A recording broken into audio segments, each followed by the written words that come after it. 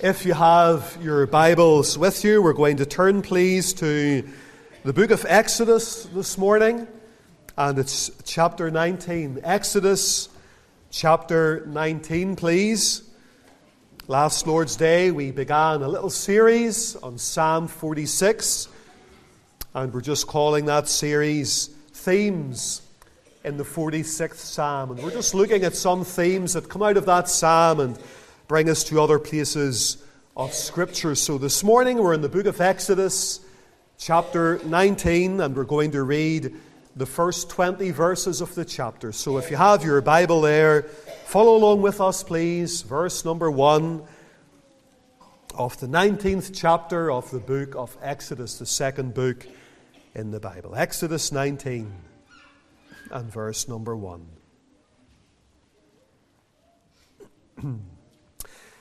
In the third month, when the children of Israel were gone forth out of the land of Egypt, the same day came they into the wilderness of Sinai. For they were departed from Rephidim, and were come to the desert of Sinai, and had pitched in the wilderness. And there Israel camped before the mount. And Moses went up unto God, and the Lord called him out of the mountain, saying, Thus shalt thou say to the house of Jacob, and tell the children of Israel, Ye have seen what I did unto the Egyptians, and how I bare you on eagle's wings, and brought you unto myself. Now therefore, if ye will obey my voice indeed, and keep my covenant, then shall ye be a peculiar treasure unto me above all people, for all the earth is mine.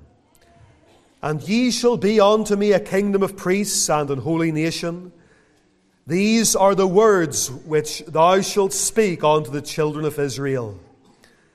And Moses came and called for the elders of the people, and laid before their faces all these words which the Lord commanded him. And all the people answered together and said, All that the Lord hath spoken we will do. And Moses returned the words of the people unto the Lord. And the Lord said unto Moses, Lo, I come unto thee in a thick cloud, that the people may hear when I speak with thee, and believe thee forever. And Moses told the words of the people unto the Lord. And the Lord said unto Moses, Go unto the people, and sanctify them today and tomorrow, and let them wash their clothes, and be ready against the third day, for the third day the Lord will come down in the sight of all the people upon Mount Sinai. And thou shalt set bounds unto the people round about, saying, Take heed to yourselves, that ye go not up into the mount, or touch the border of it.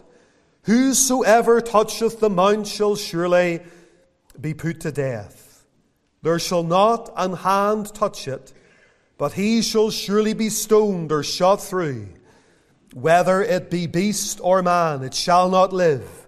When the trumpet soundeth long, they shall come up to the mount. And Moses went down from the mount unto the people, and sanctified the people, and they washed their clothes. And he said unto the people, Be ready, against the third day come not at your wives.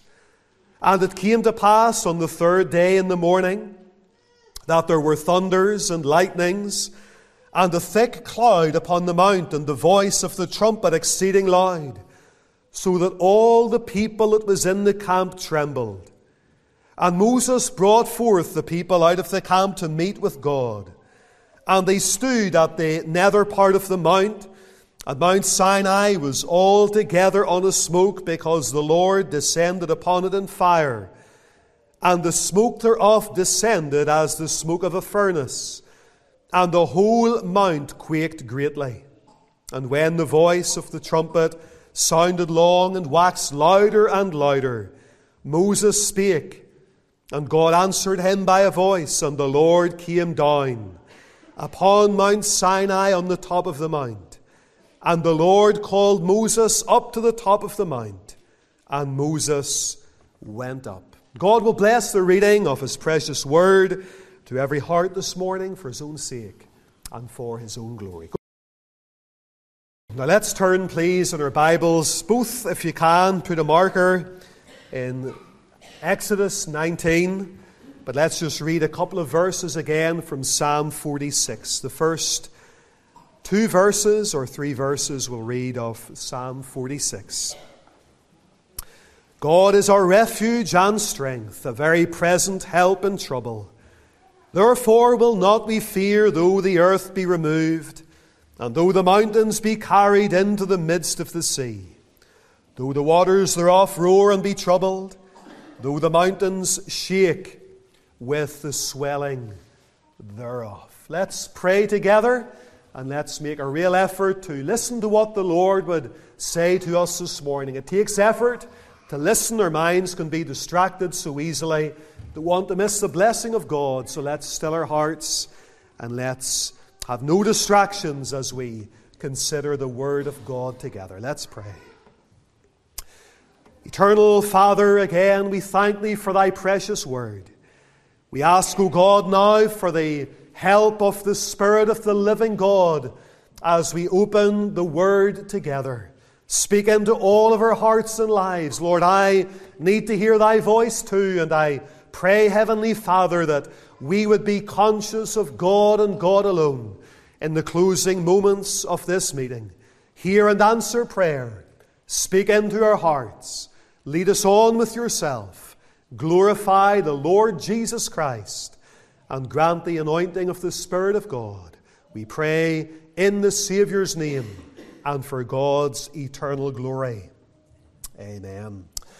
The opening verses, indeed the whole chapter in Psalm 46, provide us with help for hard times. God is our refuge and our strength, a very present help in trouble. Help for the hard times. And as you begin to read through the psalm, especially in verses 2 and 3, it really shows a picture of a world that seems to be falling apart, tumbling down around us, maybe in the physical sense in some parts of the world, and also in a metaphorical sense in the lives of many individuals. Therefore will not we fear, though the earth be removed, though the mountains be carried into the midst of the sea, though the waters thereof roar and be troubled, though the mountains shake with the swelling thereof. In a very real sense, these words highlight the reality of what we read about in Romans 8 and verse 22, that the whole creation groaneth and travaileth together in pain until now. We live in a world that is broken, and that brokenness affects every area and facet of society. Primarily, man is broken spiritually. Man is also broken mentally and emotionally and even physically, and all of creation groans and travails under the curse, because we live in a world that is a sin-cursed world. And these verses make reference to that, the possibility of the earth being removed or shaken out of its place, the mountains being carried into the midst of the sea, the waters roaring and being troubled, and the mountains shaking with the swelling thereof. And it's that little phrase there, though the earth be removed, and though the mountains shake with the swelling thereof. Reference here to physical earthquakes. We live in a world where earthquakes happen. The planet that we live on, the crust of the planet, is divided into tectonic plates. You might remember back at school days, or maybe you're still at school sitting in geography class and learning about seismic activity and tectonic plates. And those plates can move slightly, and sometimes they jar, and then there's tremors underneath the crust, and those plates can suddenly be moved and shaken even a few feet, and that results in an earthquake. And we live in a world where earthquakes are prevalent. And the Bible, in fact, says that as the day of the Lord approaches, there will be more earthquakes in divers places. And the Lord highlights that fact. There have always been earthquakes from the fall, but as the day of the Lord approaches, there will be more earthquakes and perhaps even more severe earthquakes. There was a very large one recently in Turkey at the beginning of the month of February, and 50,000 people, above 50,000 people, perished in that 7.8 earthquake. What a catastrophe, what a tragedy it was. Back in 1556, an earthquake struck the nation of China, and 830,000 people, almost 1 million people, lost their lives in that earthquake. And of course, if you were to experience a physical earthquake, it would produce fear. Maybe today in your own life and your own circumstances, you're maybe facing an earthquake of sorts. Maybe not in the physical realm, but maybe metaphorically. Maybe your world is being shaken. Maybe your mind has been shaken. Maybe your circumstances have been shaken. And there are many, many instances in the Word of God where we are spoken to concerning earthquakes. And virtually every time in the Word of God we read about earthquakes, we read as well about fear. And the first earthquake that is spoken of in the Word of God is in Exodus chapter 19 and verse number 18. The earthquake at Mount Sinai. Mount Sinai was altogether on a smoke, because the Lord descended upon it in fire, and the smoke thereof ascended as the smoke of a furnace, and the whole mountain quaked greatly. What a remarkable scene. The children of Israel have crossed over the Red Sea. They have arrived on the Sinai Peninsula. And if you were to look at a map of Israel, you'll see that the Red Sea is like a Y shape at the top. There are two tributaries, if you like. And in between those two tributaries, you've got the Sinai Peninsula, a diamond shape, a triangular shape. And towards the bottom of that peninsula, Mount Sinai itself. Most commentators believe there could have been above 2 million Israelites gathered together at Mount Sinai. Back in Exodus chapter 12 and verse number 37, we read about the Israelites coming out of Egypt, and it says the children of Israel journeyed from Ramesses to Succoth, about 600,000 on foot that were men, beside children, and we assume the women as well. So somewhere in the region of 600,000 men and women and children beside. So most believe there could have been over 2 million Israelites at the foot of Mount Sinai. And God is about to speak to the children of Israel and show them how He wants them to live in giving them the moral law of God. And as it all comes together and the Lord descends upon the mount, the Scripture says there was a great earthquake. It was as if the earth was being removed. And that great mountain was about to be carried into the midst of the Red Sea. God was there. And as we consider this morning this great earthquake at Mount Sinai, there are some things that I want you to consider in relation to it. As we think about Exodus 19 as a whole, gathering round the foot of this mountain that began to tremble and shake, it first of all speaks to us about the amazing mercy of God. The amazing mercy of God. Verses 1 and 2. In the 3rd month, when the children of Israel were gone forth out of the land of Egypt, the same day came they into the wilderness of Sinai. They were departed from Rephidim and were come to the desert of Sinai, and had pitched in the wilderness, and there Israel camped before the mount. And that in itself was a fulfillment of God's promise. God spoke to Moses in Exodus chapter 3 and verse number 12, and said, "Ye shall serve God upon this mountain." God said, "Moses, you will go to Pharaoh. You will bring my people Israel out of Egypt, and you will serve me upon the mountain." And the mountain that is spoken there is Mount Sinai. Dear friends, today you can rest assured, as you begin reading Exodus chapter 19, that it is proof positive that God's word does not fail. The Scripture says that the counsel of the Lord shall stand. And if God says He's going to do something, by and by God will do it. It might not be in our time scale, but God has a plan and a purpose and a time and a season to fulfill His will and to fulfill His word. And yet between that promise of Exodus 3 and the fulfillment of it in Exodus 19, we see God's amazing mercy.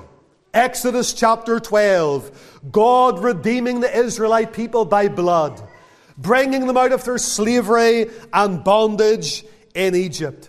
Exodus chapter 14, God delivering the Israelites across the Red Sea, a miracle of divine grace, God parting the sea before them and swallowing up Pharaoh's army behind them.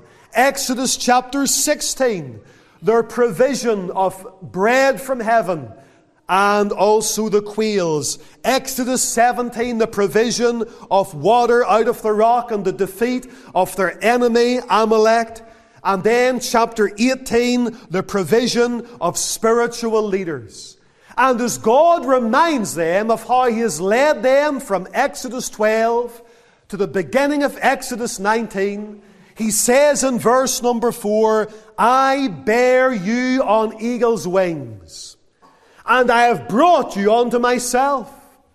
And He's brought them there to the foot of the mount. "I've borne you on eagle's wings. I've lifted you. I've carried you. I've protected you. I've provided for you. And I've led you. And I've guided you." And now they have arrived at Sinai.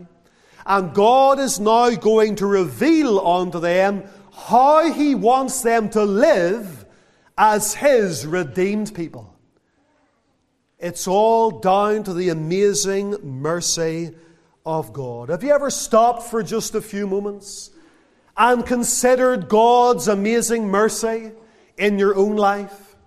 I think sometimes the further we travel in life from the moment that we were converted, sometimes we tend not to meditate or think as much upon what Jesus Christ has done for us.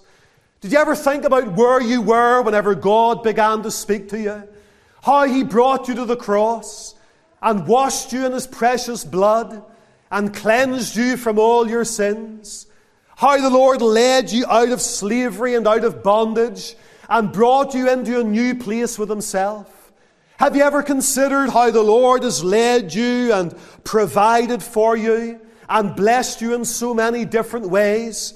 How the Lord has brought you through many difficult situations and brought you through many battles. And do you ever look back and say, like John Newton, "Amazing grace, how sweet the sound that saved a wretch like me"? Have you ever said again like Newton, "Through many dangers, toils and snares, I have already come. Grace has led me safe thus far, and grace will lead me home"? Or have you ever said recently, like Charles M. Gabriel, as he wrote that great hymn, "I stand amazed in the presence of Jesus the Nazarene, and wonder how He could love me, a sinner condemned unclean. How marvelous, how wonderful, and my song shall ever be. How marvelous, how wonderful is my Saviour's love for me." Maybe you've never been able to do that because you've never experienced God's amazing mercy. Maybe you're in God's house today, but you're not in God's kingdom. Maybe you're amongst God's people today, but you're not related to God's Son. Maybe you can open the Word of God today, but your heart has never truly been opened to the Word of God. The Bible says, "He that is forgiven much loveth much, and he ought to thank God day and daily for his amazing mercy. Praise God for his amazing mercy. In this portion of Scriptures, we think about this earthquake in Sinai. I see the amazing mercy of God. But I also see the absolute morality of God. The absolute morality of God. As God brings the Israelite people onto that Sinai Peninsula, and as tens and hundreds of thousands of them gather around the foot of the mountain, and God is about to speak to them and show them, now that I have redeemed you, I'm going to show you how I want you to live in this present world. And he's about to formally give them the law. The Scripture says that the whole mount quaked greatly. And that indicates that this is a very solemn event. This is a very serious event. This is something that should have us standing in wonder and praise and solemnity, because God is about to speak. And in this portion of Scripture and in the chapters following, we see the absolute morality of God. Three aspects of the law of God. Sometimes people get confused in this day and generation about the law of God, especially as it's recorded in the Old Testament. And you think about some of the sacrifices and some of the feasts and think, well, we don't keep them. We don't do those things anymore. And we don't stone people to death for gathering sticks on a Sabbath day. And almost some have the idea that the whole of the Old Testament is therefore irrelevant as far as Christian conduct is concerned. But the reality is today that God's law had three aspects. As far as the Jewish people was concerned, there was what we could call the civil law of God. That was the law of the land. Just as we have a law today, the law of the land, and it was to govern the Israelite people in their relations and dealings the one with the other. And it's up to each nation now on the face of the earth to formulate their own laws, and that's why we've got governments and councils and world leaders and different things. But then there was also the ceremonial law, the feasts and the sacrifices and the offerings. And that all pointed to the Savior. It all pointed to the cross. And it's all been fulfilled in Jesus Christ. But then there was another aspect of the law of God, and that was God's moral law, summarized in the Ten Commandments in Exodus 20.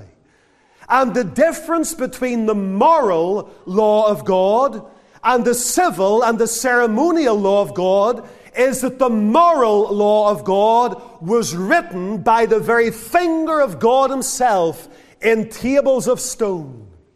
And that indicates its divine and perpetual authority. The ceremonial law written in papyrus and paper, and it's gone, it's fulfilled in Christ. But the moral law of God is binding for all ages, because the Scripture says it was written by the finger of God on tables of stone. Deuteronomy chapter 4 and verse number 13. He declared unto his covenant which he commanded you to perform, even 10 commandments, and he wrote them upon 2 tables of stone. Now, friends, the reality is today, as we look at the 10 commandments as they're given, none of us can keep them perfectly. And if we say, well, I'm going to try to get to heaven by keeping God's law, by keeping the 10 commandments, we will always fall short. The Word of God says that by the law is the knowledge of sin. The 10 commandments show us the absolute morality of Almighty God. The moral law reveals the character of an unchanging God. And it shows us that we cannot attain to God's absolute standard of perfection. But rather the law is like a schoolmaster to bring us to Christ. It shows us, listen, this is what God expects, God desires. You'll never be able to keep it perfectly. We break it in thought, in word, and in deed. And Galatians says the law is like a schoolmaster to bring us to Christ. It shows us the moral character of God. It shows us our inability to please God perfectly. And then it points us to one, Jesus Christ our Lord, who kept the law and fulfilled the law in precept and in penalty. Therefore, the Word of God says in Romans 6:14, "You're not under the law, but under grace." Now, what does that mean? This is where we have to be very careful. Because some say, well, if we're not under the law, that just means that the law of God, even the moral law, the Ten Commandments, is gone. It's finished. It's away. It's in the past. But Paul says, do we abolish the law? Do we make void the law? He says in Romans 3:31, do we make void the law of God through faith? Now that we're saved by grace through faith, do we make void the law of God and get rid of it? He says, God forbid, no way. Rather, we establish the law. We're not under the curse of the law. We're not under the condemnation of the law. We're not under the law as a means of being justified, but the Christian is still under the law as a simple rule of faith and practice. The moral law reveals the character of God, the things that please God and the things that displease God. And therefore, Paul says, now that I'm a Christian, I'm a believer, saved by grace through faith, not under the condemnation of the law, but you know something, he says, I delight in the law of God after the inner man. God has shown us the things that please Him. Therefore, I take delight in those things, because His commandments are not grievous. So we think about this great earthquake. It shows us the amazing mercy of God that He's brought them to this place. It shows us as well the absolute morality of God, but it shows us also an awesome manifestation of God. The book of Psalms again, Psalm 68 and verse number 8, the earth shook, the heavens also dropped at the presence of God. Even Sinai itself was moved at the presence of God, the God of Israel. And this great earthquake took place. Why? Because the Almighty God of heaven had come down. And the Bible says that the earth cannot contain God. And even as God manifested something of His glory and presence, the earth where He manifested His presence began to shake. Sinai was a foreboding place. It says in verse number 3 that God was in the mount. Moses went up unto God, and God called him out of the mountain. God was there. He had manifested His presence. And as that happened, the whole earth, the whole mountain of Sinai was all together on a smoke, because the Lord descended upon the mountain. Even creation itself trembles at the very presence of Almighty God. William Cooper said, God moves in a mysterious way, His wonders to perform. He plants His footsteps in the sea and rides upon the storm. And as God revealed Himself here to the children of Israel at Mount Sinai, the whole earth began to shake. Friends, what do we really know honestly about the presence of God in our lives? What do we really know honestly about the presence of God in our meetings? Whenever we meet together, whenever we open our Bibles, whenever we walk with God day by day, what do we really know honestly about the presence of God in our lives? This was condescension. The Lord descended, the Bible says in verse number 18. It was a visitation of God. God Almighty coming down. This is what Isaiah the prophet prayed for. Oh, that Thou wouldest rend the heavens, that Thou wouldest come down, that the mountains might flow down at Thy presence.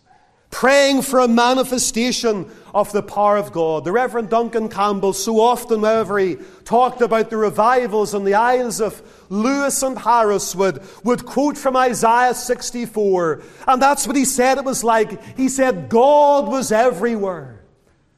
God shook the very islands from center to circumference with an awareness of His presence, a community saturated with God. Vance Havner once said, revival is God rending the heavens and coming down in the midst of His people. And here we see God coming down on Mount Sinai. The Bible says that the very mount trembled.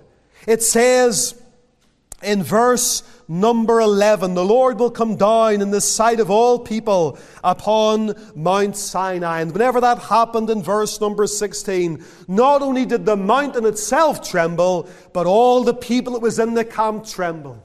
There was a shaking. There was a stirring. James chapter 2 says, asks the question, Thou believest that there is one God, thou doest well, but the devils also believe and tremble. Those who really understand who God is have a reverence and a godly fear and a respect whenever they come to meet with Him.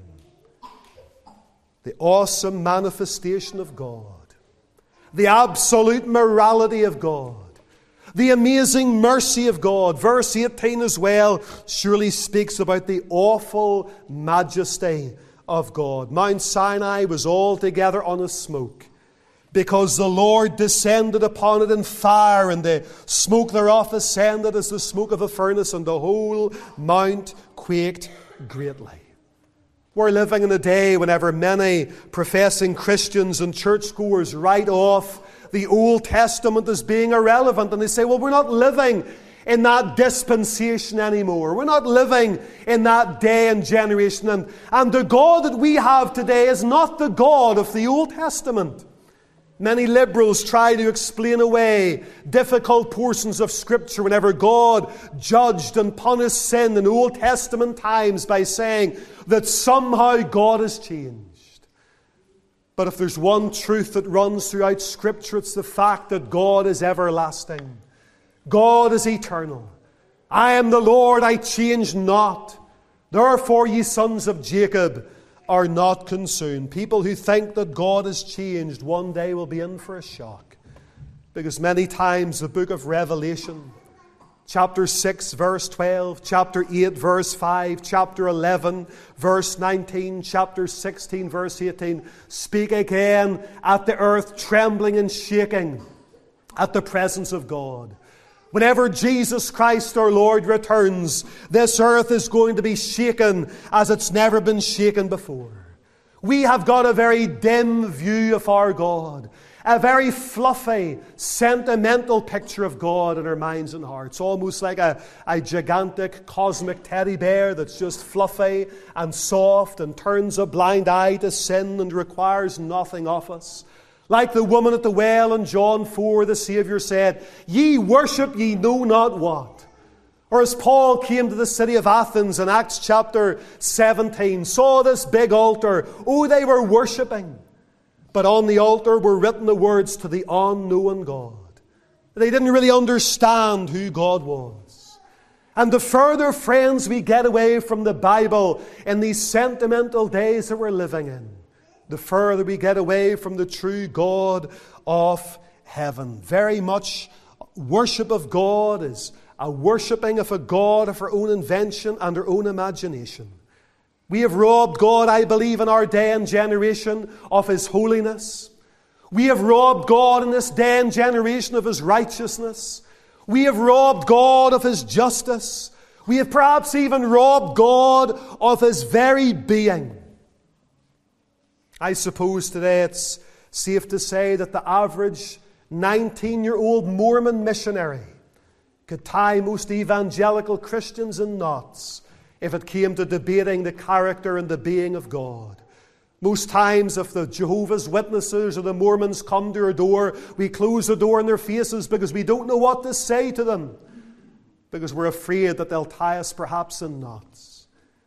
We've got a very dim and a very superficial view of God. The Bible says that God descended upon Mount Sinai in fire. Hebrews 12:29 still stands. Our God is a consuming fire. Paul said to Timothy that our God dwells in light, that no man can approach unto. That's why it says here that the whole mountain was in a smoke. Just as Isaiah in Isaiah 6 saw the holiness of God, the temple was filled with smoke, and the whole mount quaked greatly. The awesome manifestation of God, the awful majesty of God. Dear friends, if God manifested His glory to us right now, we would be consumed in a moment of time. Such is the God that we serve. But one last thought as we think about this great earthquake. It speaks to us of the amazing mercy of God, the absolute morality of God, the awesome manifestation of God, the awful majesty of God. One last thing. Notice in verse 17, an assembly meeting with God. Verse 17, Moses brought forth the people out of the camp to meet with God. And they stood at the nether part of the mount. They stood afar off. But they were there. Why did Moses call them out of the camp? It was very simply, friends, to meet with God. God called Moses up into the mountain so that Moses could meet with God. And as Moses now comes down out of the mountain with a word from God, the whole assembly are there to meet with this almighty, unchangeable, everlasting, glorious God that has redeemed them and has saved them. That's why we talk about meeting together, having a meeting. It's not so much about meeting with other Christians, but our purpose in meeting together, and I think sometimes we lose it, is to meet with God Himself. The Bible says we're not to forsake the assembling of ourselves together as the manner of some is. And I tell you, if we really understood who we're coming to meet with, there would be hard preparation. So much went on here by way of heart preparation as the children of Israel are about to meet with Almighty God. If you look there at verse 10, the Lord said unto Moses, go unto the people, sanctify them today and tomorrow, and tell them to wash their clothes. I'm going to meet with them on the third day. And they spent a couple of days getting ready to meet with God. And in verse number 14, Moses went down from the mount unto the people and sanctified the people, and they washed their clothes. It's interesting that clothing is mentioned a couple of times here in this chapter with regards to meeting afresh with God. Now, many people try to make up all sorts of strange rules about what clothes people should wear in coming to meet with God.